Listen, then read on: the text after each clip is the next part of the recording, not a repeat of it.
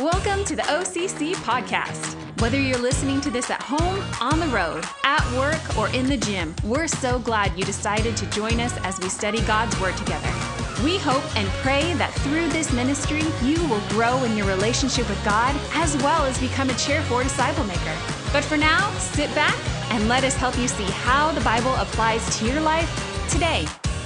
Welcome to Monday Nights at OCC. We're glad you're here. We're going to live stream tonight, which we don't often do on Monday nights, but the live stream blew up yesterday, so folks will be watching along with you throughout the week. So we're glad you're here. We're glad folks are joining us online, and we are going to study, as we always do, so if you have your Bible, grab that.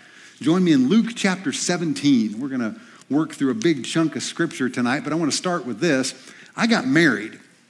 Not recently, 25 years ago, 1996, to a beautiful young lady named Christina Phillips.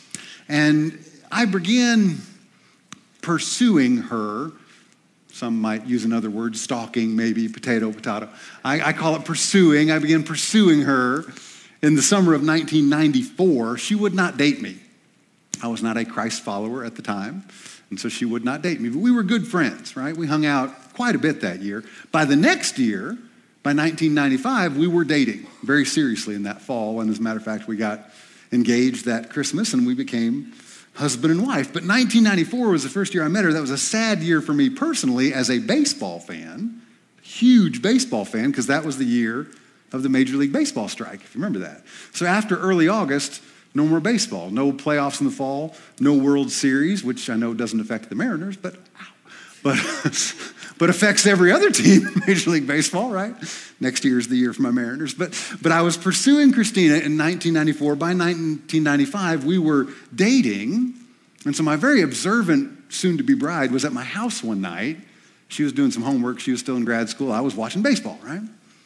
And I remember she turned to me and she said, I don't remember you watching near this much baseball last fall.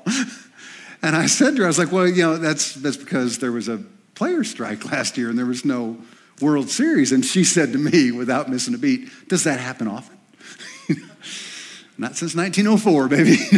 but that's the thing. She didn't know a lot about baseball at the time, right?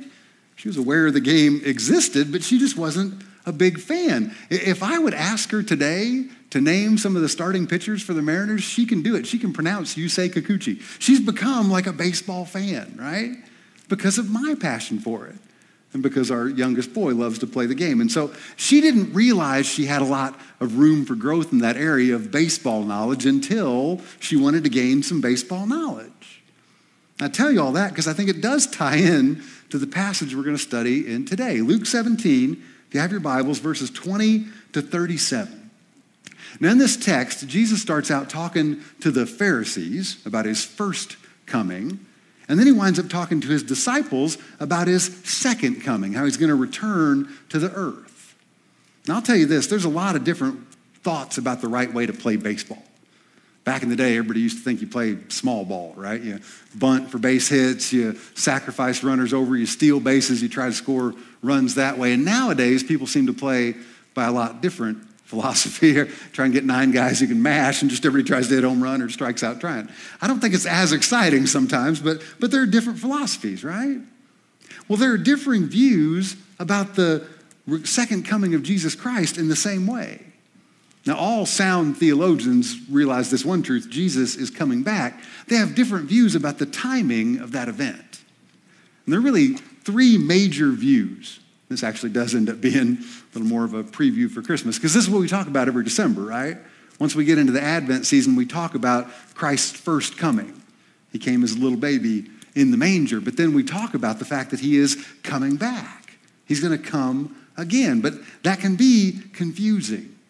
There's some elements of that are a little tricky because we try to determine the timing of the rapture, when that historical event is going to take place. And there's some people who believe that the rapture of the church, which is a time where Jesus is going to come in the clouds to snatch away all true Christ followers to be with him, they think that is maybe the same thing as the second coming of Christ.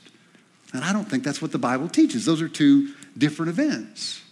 So before we dive into this passage today about the second coming, let's tackle the rapture of the church just for a second, okay? Now for some folks, this will be a review, and that's fine. I hope it's a good refresher, but for some folks, this might be the first time we've talked about this. But the rapture of the church refers to a future event where all Christ followers, everybody who has professed faith in Jesus up to that point in time, whether they're alive or not so alive at that time anymore, we're all going to be gathered together to be with Jesus, and we're going to be taken out of this world. Now, one of the tricky things about the rapture is Jesus didn't go into great detail about this on the first coming. While he was hanging out here on the planet, he didn't specifically say anything about it. Now, I think the reason for that is because his disciples didn't even get the second coming, right? If he'd tried to drop some more knowledge on them, I think their heads would have exploded. But Jesus did, through the Apostle Paul, Holy Spirit inspired, share more about the rapture later on in God's Word. And we read this in the book of 1 Thessalonians. Paul encountered a lot of hostility when he was sharing the gospel there in Thessalonica. But man, he loved those folks. He planted a church there. And so his heart was with them. He wanted to send somebody back to check on him. So he sent his disciple Timothy. And Timothy went back to Thessalonica and he said, man, the believers are doing great, but they've got some pretty legitimate questions about what's going to happen to their loved ones who had already passed away. And that's where Paul wrote in about 3 chapters to try and explain the rapture.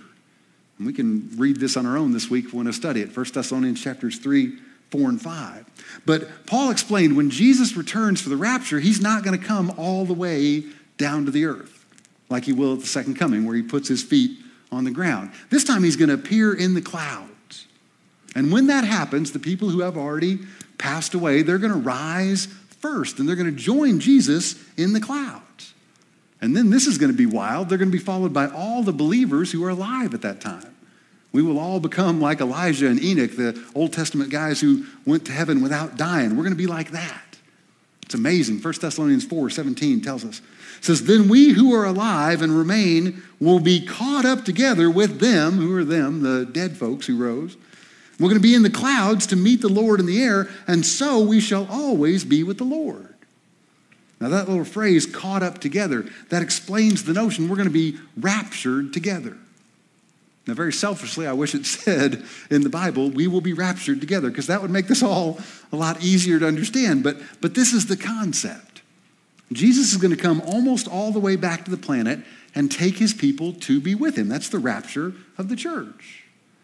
Then if we keep reading into chapter 5 there in 1 Thessalonians, Paul gives us a little more detail. He says that event is going to happen just before the tribulation. Now this is not the everyday tribulation that we go through, the trials and the struggles in this world. This is that specific 7-year period of intense persecution that the Bible teaches us about. We read a lot about this in Daniel. We read about it in Revelation. But at this time, after the rapture, there's going to be a day of the Lord. A time of judgment that will cover the whole world. Now we're trying to paint big picture here of things that are going on, and a lot of people have a lot of different views about the timing of these events. But one thing is for certain, and Johnny mentioned this earlier during our worship set, in the world we live in right now, which seems just crazy and out of this, we can't understand all the things, we are thinking about this a whole lot. Because we're thinking, gosh, is this it? Is this the beginning of the end of the world as we know it? Well, to find answers to that, we need to study God's Word. And if you've been here as long as I've been here, ever since I've been here at OCC, we study in a particular way for a reason. We study where we make observations in God's Word. We just read the text to see what's going on there. And with those observations, then we correlate that with the rest of Scripture. We use the Bible to interpret the Bible. If it says something here, we say, does this fit across the board?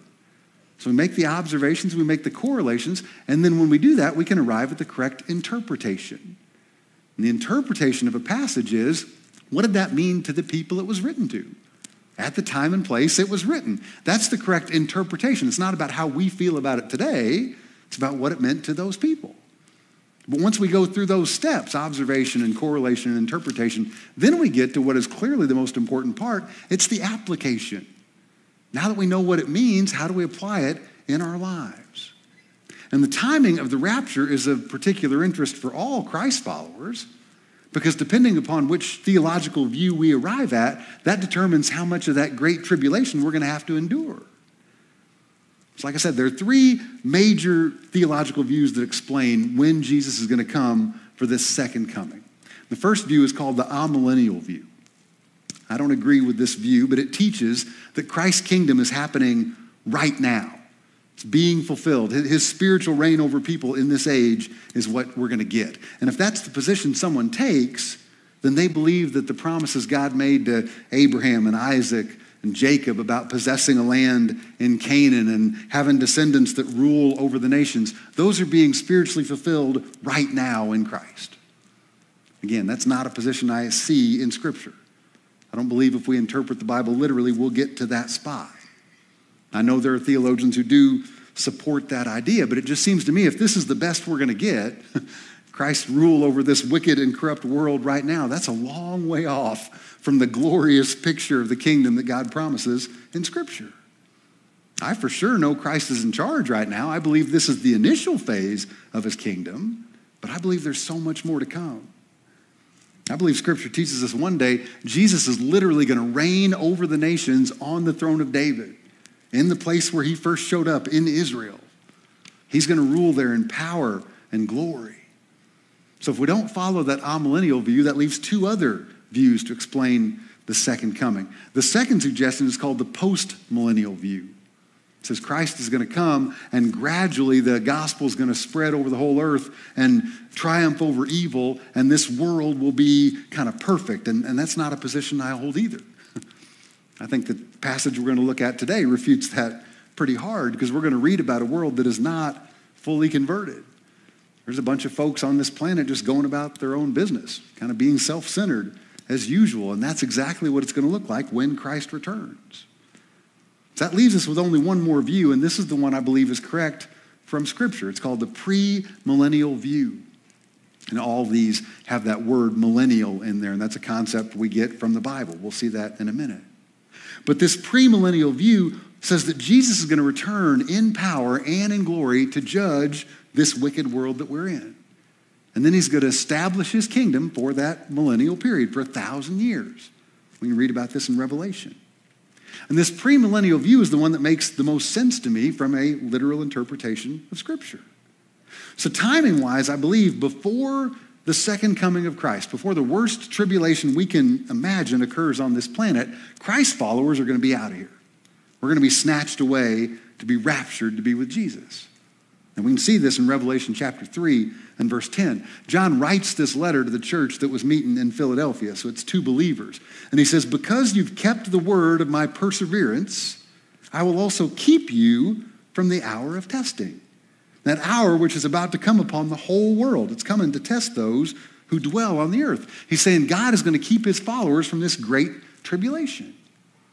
We kind of see that same promise from God in 1 Thessalonians chapter 1 and verse 10. Paul shares, and we wait for his Son from heaven, whom he raised from the dead. That's Jesus, in case we're not following along, who rescues us from the wrath to come. And again, I believe in context, that's talking about saving us from this great tribulation. But again, I will readily admit, man, I wish this was a whole lot clearer.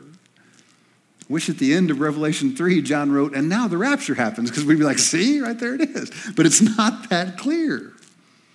Now, we can look at the book of Revelation and see that the church was the audience for the first 3 chapters. John's writing to the church. And then for the next 17 chapters, the church is conspicuously gone until Revelation 20. And we can grasp that, but it doesn't say, goodness, the rapture happens right now. And so that's why we end up with all these differing views of the timing of these events. And sometimes it seems like so much, we just kind of throw our hands up and go, I don't think I can understand it. Yes, it's complex, but man, there are incredible things to learn here when we study. And again, all these differing views about the timing of the second coming, they do share one very common, very important truth, that Jesus is coming. He's coming back. So the takeaway, the application is the more important part. We need to be ready. We need to be ready for that event no matter when it happens. Now, for folks who are confused about this, who have never thought about it, again, as I said earlier, I was talking to some folks in the last couple weeks who thought the rapture and the second coming were the same event. I don't believe the Bible supports that idea. There's a great passage in Matthew 25 that we can use to correlate, and a lot of you might be familiar with that passage and not even know or remember where it is, but I can say 3 words and you'll remember this passage: sheeps and goats, right? We know that passage. It's Matthew 25, verse 31 to 46, and it's talking about assembling all of the Gentile believers on the earth at that time. And the text says the people who are sheep are believers, and the people who are unbelievers are goats. Well, if we thought the rapture occurred at the same time as the second coming of Christ, then logically there would be no sheep in that story, right? Because all the sheep would be gone. They would have been raptured away. So that's why we correlate the Bible. It helps us understand these big picture concepts. So tons of background before we start here. But now we know we're talking about two different events, right? The rapture of the church, which is there to spare Christ followers from the great tribulation. But then there will be a time of judgment for those left on the earth. So sometime in that period between the rapture and the second coming, there are going to be folks here who will profess faith in Christ. So that's what we're going to kind of talk about today. When the second coming occurs, what's going to happen? Well, we know from the Bible, Jesus is going to show up. And man, this is a great read if you want to read this on your own this week, starting in Revelation 19. He shows up, he is ready for war. The nations will be gathered to fight in this huge battle. It's called the Battle of Armageddon. Armageddon is not about a meteor that's going to destroy the earth and they drill into it and blow it up. That's not it. It's named Armageddon because the place where it's going to happen. It's in a place called Megiddo, and man, that's going to be a wild day. Read that text. Mountains will move. There'll be no sunlight and darkness on that day. On that day, God's enemies will be defeated. That's the day the Antichrist, that's the day the false prophet are thrown into the lake of fire. That's the day that God wins. That's the day that Jesus establishes his kingdom here on this earth. And immediately after that, Jesus is going to inaugurate this judgment for those people who are still alive after the tribulation, those people who are on earth at the time of the second coming. It's often referred to as the judgment of the nations or the judgment of the sheep and the goats. And for those sheep, for those believers in Christ, they're going to remain on this planet for a millennium, for a period of 1,000 years. You read about this in Revelation 20. This is after the church being absent for so long. Now they reappear. And this is going to be an amazing time. Peace, prosperity, like you can't imagine. Why? Because Satan is gone. For 1,000 years, he's going to be in the lake of fire. So great time to be sheep. Not such a good time to be a goat. At that point in time, unbelievers are separated from God forever. So bad news for them. But for those people who are alive at the time and had a relationship with Jesus, have already passed away in this period after the rapture, those saints are going to be resurrected as well. That's going to be wild. They're going to join this 1,000-year party here on earth. Are you tracking along so far? Because this is pretty incredible stuff, and it's not the end of the story. I wish it was, because the further you go, a little more confusing it gets. But just logically, during that 1,000-year period, there's going to be a lot of people born who will not have had to put up with the same stuff we put up with today. Why? Because Satan's in the lake of fire. So there won't be that temptation. There won't be Satan flicking at your ear all the time. So after 1,000 years, Satan is going to be released again for a short period of time. When I first read about that, I hated that part. It's like, what is going on, right? But after that, there's going to be one final battle, which Jesus will win easily. And from that point on, then Satan is permanently placed in that lake of fire. So at that point, after that 1,000-year period, after that second battle, there's going to be one final judgment. This one has a great name that we've seen from Scripture, from Revelation 20, the Great White Throne Judgment. And that, then, is the end. That's the whole story. And I think it's a little like baseball. Because for me, everything is a little like baseball, right? But here's the way that I think they're similar. If we don't know any baseball rules, watching a baseball game gets really tricky for us, right? Just by show of hands, how many of you in here know what the infield fly rule is? If you know what the infield fly rule is, that helps you when you're watching baseball. Because otherwise, if that situation comes up, you have no idea what just happened. Runners on first and second, or the bases loaded, less than 2 outs. Batter hits a pop-up on the infield that the infielder can catch without making supreme effort. The umpire will immediately call the batter out. You'd be like, well, nobody's even caught the ball yet. What's going on? And heaven forbid, if they don't catch the ball and the runners advance, then the whole game gets crazy. But there's a reason for that. That is written into the baseball rules, because if that wasn't there, then the fielders would get crazy and try and do weird stuff and let balls drop on purpose to try and turn double plays and triple plays, and it would just be utter chaos. So the folks who made the baseball rules inserted that rule to make the game easier to follow. But if we don't know the rules, man, we can really get tripped up on that. Well, I think our theology of the end times is kind of like that. If we don't know everything there is to know, if we don't study what God's word says, we don't understand all the nuance. I told you the first time I found out about Satan getting back out after being in the lake of fire, man, that just really bothered me. But then I thought, well, that makes sense. Because at the end of that 1,000-year reign, all those folks would have never had to deal with Satan the way we do now. God didn't create us to be robots and just always have to choose him. We have to make some choices, and so it makes sense, even though I don't like it. So the bottom line, the absolute bottom line, what happens at the second coming? God wins. That's the thing to focus on. Evil is defeated. And we're going to jump into this tonight because our text is going to take us there. But I think this is just super timely because the world we live in, the time we live in today, because you hear more and more and more people, and I'm praying it almost all the time, Jesus, come back today. Jesus, we could really use you. This world is crazy. How many folks are praying that? And I want us to realize that desire for Jesus to come back, that's not a new occurrence. Folks have been praying that for a long time. I remember the first time I really started hearing about this, and I wasn't even a Christ follower, 1991, the year I graduated college. I'm that old. But back when I lived in Missouri, I went to Southeast Missouri State, and there was this huge prediction there was going to be a major earthquake along the New Madrid fault line, which is right by where I lived. And I mean, it was going to be so major, it was going to basically swallow up the entire Midwest of the United States. It was a game changer, right? And so lots of people, I wasn't a praying person, but lots of people were praying, oh, Lord, come back before this earthquake destroys us all. The earthquake never happened, by the way. And then it wasn't much longer after that, 1999 rolled around, and dear goodness, we know then the Y2K, right? The world was going to end because computers can't carry a one or something like that. I don't know what but everybody was praying, oh goodness, the world's going to come to an end. Jesus is going to come back. And we know how that one turned out, right? We've been praying about this for a long time. And I remember during the Y2K thing, there was this group that formed, and they got press and news time, but it blew my mind. They were a group of doomsday preppers called the Society for Secular Armageddonism. You can imagine the t-shirts they'd have, that would be great, right?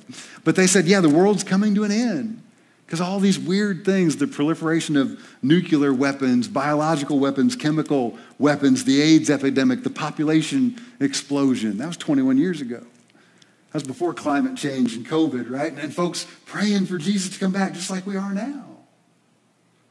But let's be honest, we do not know if this is the end of the world, but we do know it's coming. We know this world is just temporary for us, right, before we move on to eternity. If we read God's word, he talked a lot about the coming of his kingdom. That's what we're going to see in our passage today. And so there's two parts. First, in verses 20 to 21, Jesus is talking with the Pharisees. They're asking about when the kingdom of God is coming, and they're really talking about the first kingdom of God. They totally missed Jesus. But in the second part of our passage, which is the rest of what we're looking at, Jesus talks to his disciples, and he's talking about the second coming. And again, there's many, many mentions of Christ's second coming in Scripture. And so I don't think the takeaway is for us to argue about the timing and try and say one person's right or one person's wrong. I think the takeaway is to figure out how to live in this world right now in light of what is coming. Talking Scripture about the second coming, it's supposed to help us be the best Christ followers we can be right here and now. And I think much more specifically help us realize we don't want to be goats. We need to make sure we are in God's kingdom so we can avoid that judgment, avoid that wrath that he talked about. So that's the longest introduction I've ever had to a sermon, but let's dive in to this passage. We'll have this on the Sky Bible if you need it. Here's how Luke records Jesus' words, starting in verse 20. Now, having been questioned by the Pharisees as to when the kingdom of God was coming, Jesus answered these guys. He said, the kingdom of God is not coming with signs to be observed, nor will they say, look, here it is, or there it is. He says, for behold, the kingdom of God is in your midst. Now, we can't be sure if the Pharisees are questioning Jesus with a hostile tone or not, because you can't tell that from writing, right? That's why you got to be so careful about texts and emails you send. You just don't know. But what we know about the Pharisees, I think it's pretty safe to say they were at least skeptical about this whole kingdom of God thing. Because the general Jewish belief was that the kingdom of God was going to come with a huge bang, with a lot of fanfare. There's going to be a powerful Messiah that came and established his rule in Israel, came and delivered the nation from their enemies. Instead, what'd they get? A ragtag carpenter with a bunch of lowly fishermen following him around. No sign that he's going to defeat Rome. No sign he's going to usher in this glorious new age. Now, yes, there were some miracles. That probably threw some folks. But they're asking, where are the visible signs of this kingdom rule? And I love Christ's response in verse 21. He says, the kingdom is in your midst. So it's clear that he's talking about the first coming of God. He's saying little 7-pound, 7-ounce baby Jesus became, hey, me, look, I'm here. I'm standing right here in front of you. And this is one of the reasons why I prefer the NASB translation. The ESV translates this as well. You might be reading a translation that doesn't include this. It says, the kingdom is within you. And I don't know if that's the best translation, because that would really be a stretch to guarantee that all these Pharisees were genuine Christ followers. That's who's going to have Christ in us, right? After the day of Pentecost, we get Jesus living inside us. I don't think these guys were that way. So this is a better deal for Jesus to say, I'm right here with you. I'm in your midst. And you guys are missing it. Why? Because they were waiting for that big entrance. They wanted some visible sign, but they didn't get a lot of fanfare. Baby in a manger, lowly carpenter. The Pharisees were hoping for so much more, someone to wipe out their enemies. But in this next section, Jesus turns his attention from the Pharisees' question now to the questions that he knows his guys are going to have about the second coming. He knows his disciples are clueless about so many things, and so he's going to try and clear up some of the things that we tried to clear up here in our introduction about how differing views of the second coming can really confuse us a little bit. And this is how he begins in verse 22. He said to the disciples, the days will come when you will long to see one of the days of the Son of Man.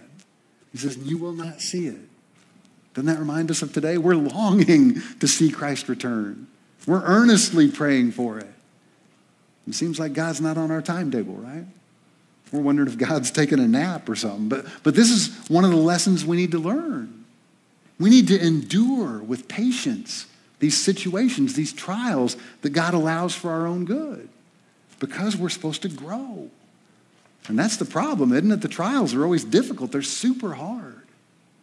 I was doing a lot of research on the internet this week, and I came across this quote, and I thought this was really good. It resonated with me. I want to see if it resonates with you. This is from Harper's Magazine, October 10th. It said, it is a gloomy moment in the history of our country. Not in the lifetime of most men has there been so much grave and deep apprehension. Never has the future seemed so incalculable as at this time. The domestic economic situation is in chaos. Our dollar is weak throughout the world. Prices are so high as to be utterly impossible. The political cauldron seethes and bubbles with uncertainty. Russia hangs as usual like a cloud, dark and silent upon the horizon. It is a solemn moment. Of our troubles, no man can see the end. I took that quote from Harper's Magazine, October 10th, 1847. 174 years ago. I think we've been throwing up our hands a lot saying, Jesus, come back. Because we know that only Jesus can rescue us from this mess. We look at the personal problems we're having. We look at our financial struggles, our health issues, all these things, and we cry out, hey, when are you coming back, Jesus? We need you right now. How much longer can we take? And that's going to be so amazing when he does come to rapture believers. I can't wait for that day, but I got to wait. Because I'm supposed to be patiently enduring all this mess, trusting in the hope that Christ will return soon. But that's not easy. Of course, that's why developing endurance is a real blessing. Now, during this time that we're supposed to be waiting, we're also supposed to be discerning. That's what we see in verse 23. They'll say to you, look there, look here. Jesus says, do not go away. Do not run after them. So here's the truth, church. While we're sitting here in this fallen world enduring and waiting, false prophets, false Christs are going to rise up and they're going to tempt us to follow them. Hey, I got the answer over here. Hey, I got the solution. I got the promise. And Jesus says, don't fall for it. Be discerning. As people, I think we're really prone to this temptation, right? Something doesn't work out the way we want it to. Something isn't fixed in the way we're hoping to, or certainly on our timetable. And isn't that what we say? Jesus, where are you? And that's when we'll oftentimes run after a quick fix. This is the golden calf problem for us over and over and over again. It's not what we're supposed to do. We're supposed to be enduring. We're supposed to be discerning. And then from the rest of the passage, we get our final warning, and this one is so important. Be ready. Be ready. This is how Jesus explains it, starting in verse 24. He says, if you're just like the lightning when it flashes out of one part of the sky, shines to the other part of the sky, so will the Son of Man be in his day. When Jesus returns, it's noticeable, right? First, he must suffer many things, be rejected by this generation. And just as it happened in the days of Noah, so will it be also in the days of the Son of Man. What was it like in the days of Noah? They were eating, they were drinking, they were marrying, they were being given in marriage until the day that Noah entered the ark. Then the flood came and destroyed them all. The same thing has happened in the days of Lot. They were eating, they were drinking, they were buying, they were selling, they were planting, they were building. But on the day that Lot went out from Sodom, it rained fire and brimstone from heaven and destroyed them all. It'll be just the same on the day that the Son of Man is revealed. On that day, the one who is on his housetop and whose goods are in the house must not go down to take them out. Likewise, the one who is in the field must not turn back. Remember Lot's wife? She turned back. It says, whoever seeks to keep his life will lose it. Whoever loses his life will preserve it. I tell you, on that night, there's going to be two in one bed. One will be taken, the other will be left. There'll be two women grinding at the same place. One will be taken, the other will be left. Two men will be in the field. One will be taken, the other will be left. Answering, the disciples said to him, where, Lord? And he said to them, where the body is, there also the vultures will be gathered.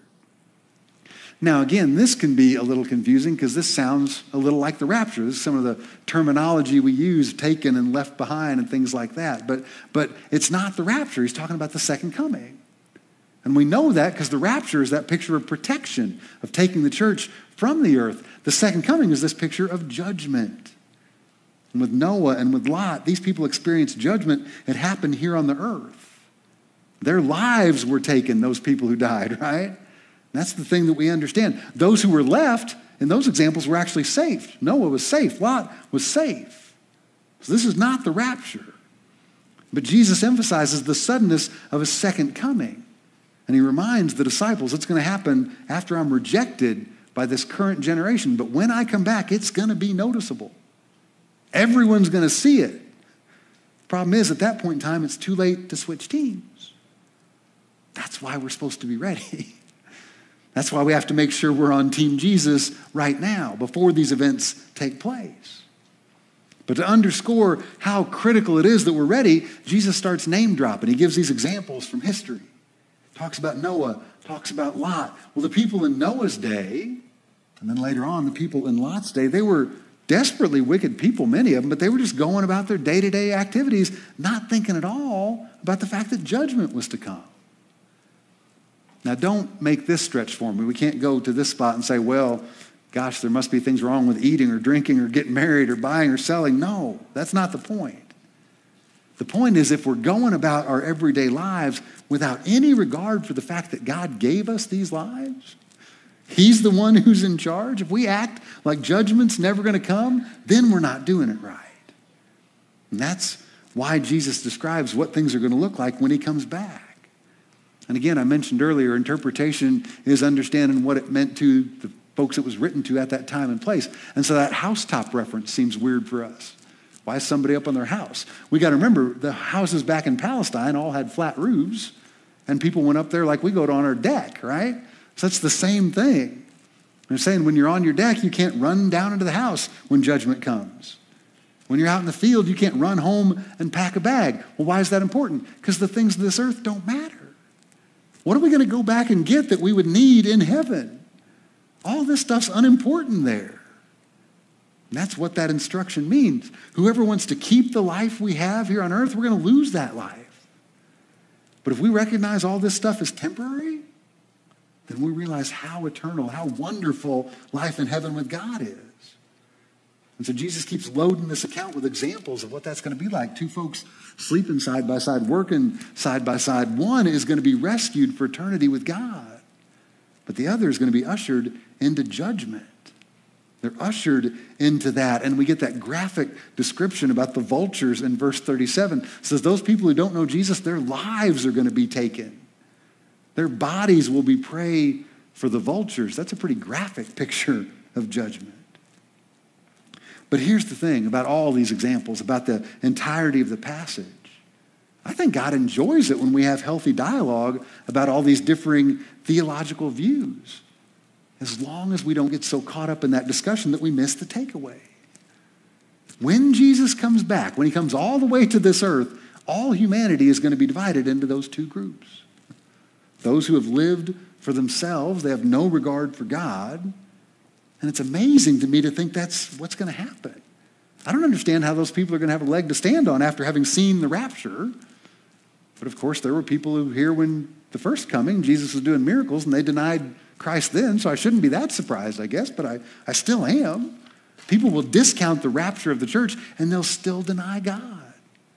And those people are going to fall under judgment. Those people are going to wind up as carcasses for the vultures. That's one group. But the other group, those who belong to God through Jesus, we get to escape his judgment. That's the whole picture from verses 24 to 37. That coming is going to be sudden, so we need to be prepared.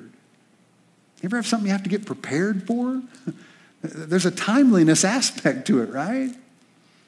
We don't live down in the South, Texas or Florida or places like that. They get hurricanes, right? It's hurricane season.